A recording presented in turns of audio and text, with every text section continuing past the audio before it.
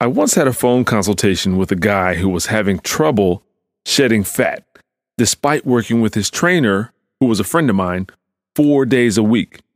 As he told me about his diet, he qualified his remarks by saying, "I eat a lot of sugar, but mostly the good kind." I had bad news for him, and I've got bad news for you.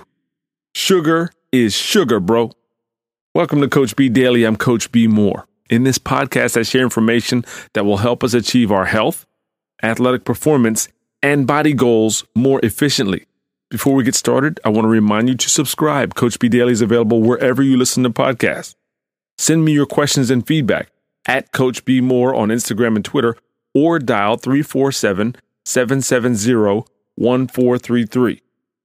Coach B Daily is an offering of eatingforabs.com, where you can find out more about working with me and my team direct on your goals. Sugar is sugar, whether it's white, in the raw, brown, or pineapple shaped. The bottom line is you, like most people, likely eat way too much of it. Snacking on a piece of fresh organic fruit is great, but there does exist a condition of being gone too far. If your goal is to shed excess pounds and inches of fat, and you're active and having a hard time, chances are you're eating too much sugar.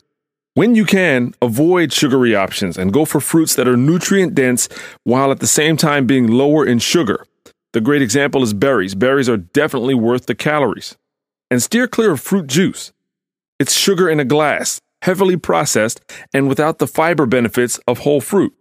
Remember, you could stand to eat less sugar, but when you want to, go for what's less likely to set you back. I'm Coach B Moore. This is Coach B Daily. For step-by-step guidance for great health and getting in the best shape of your life, visit eatingforabs.com.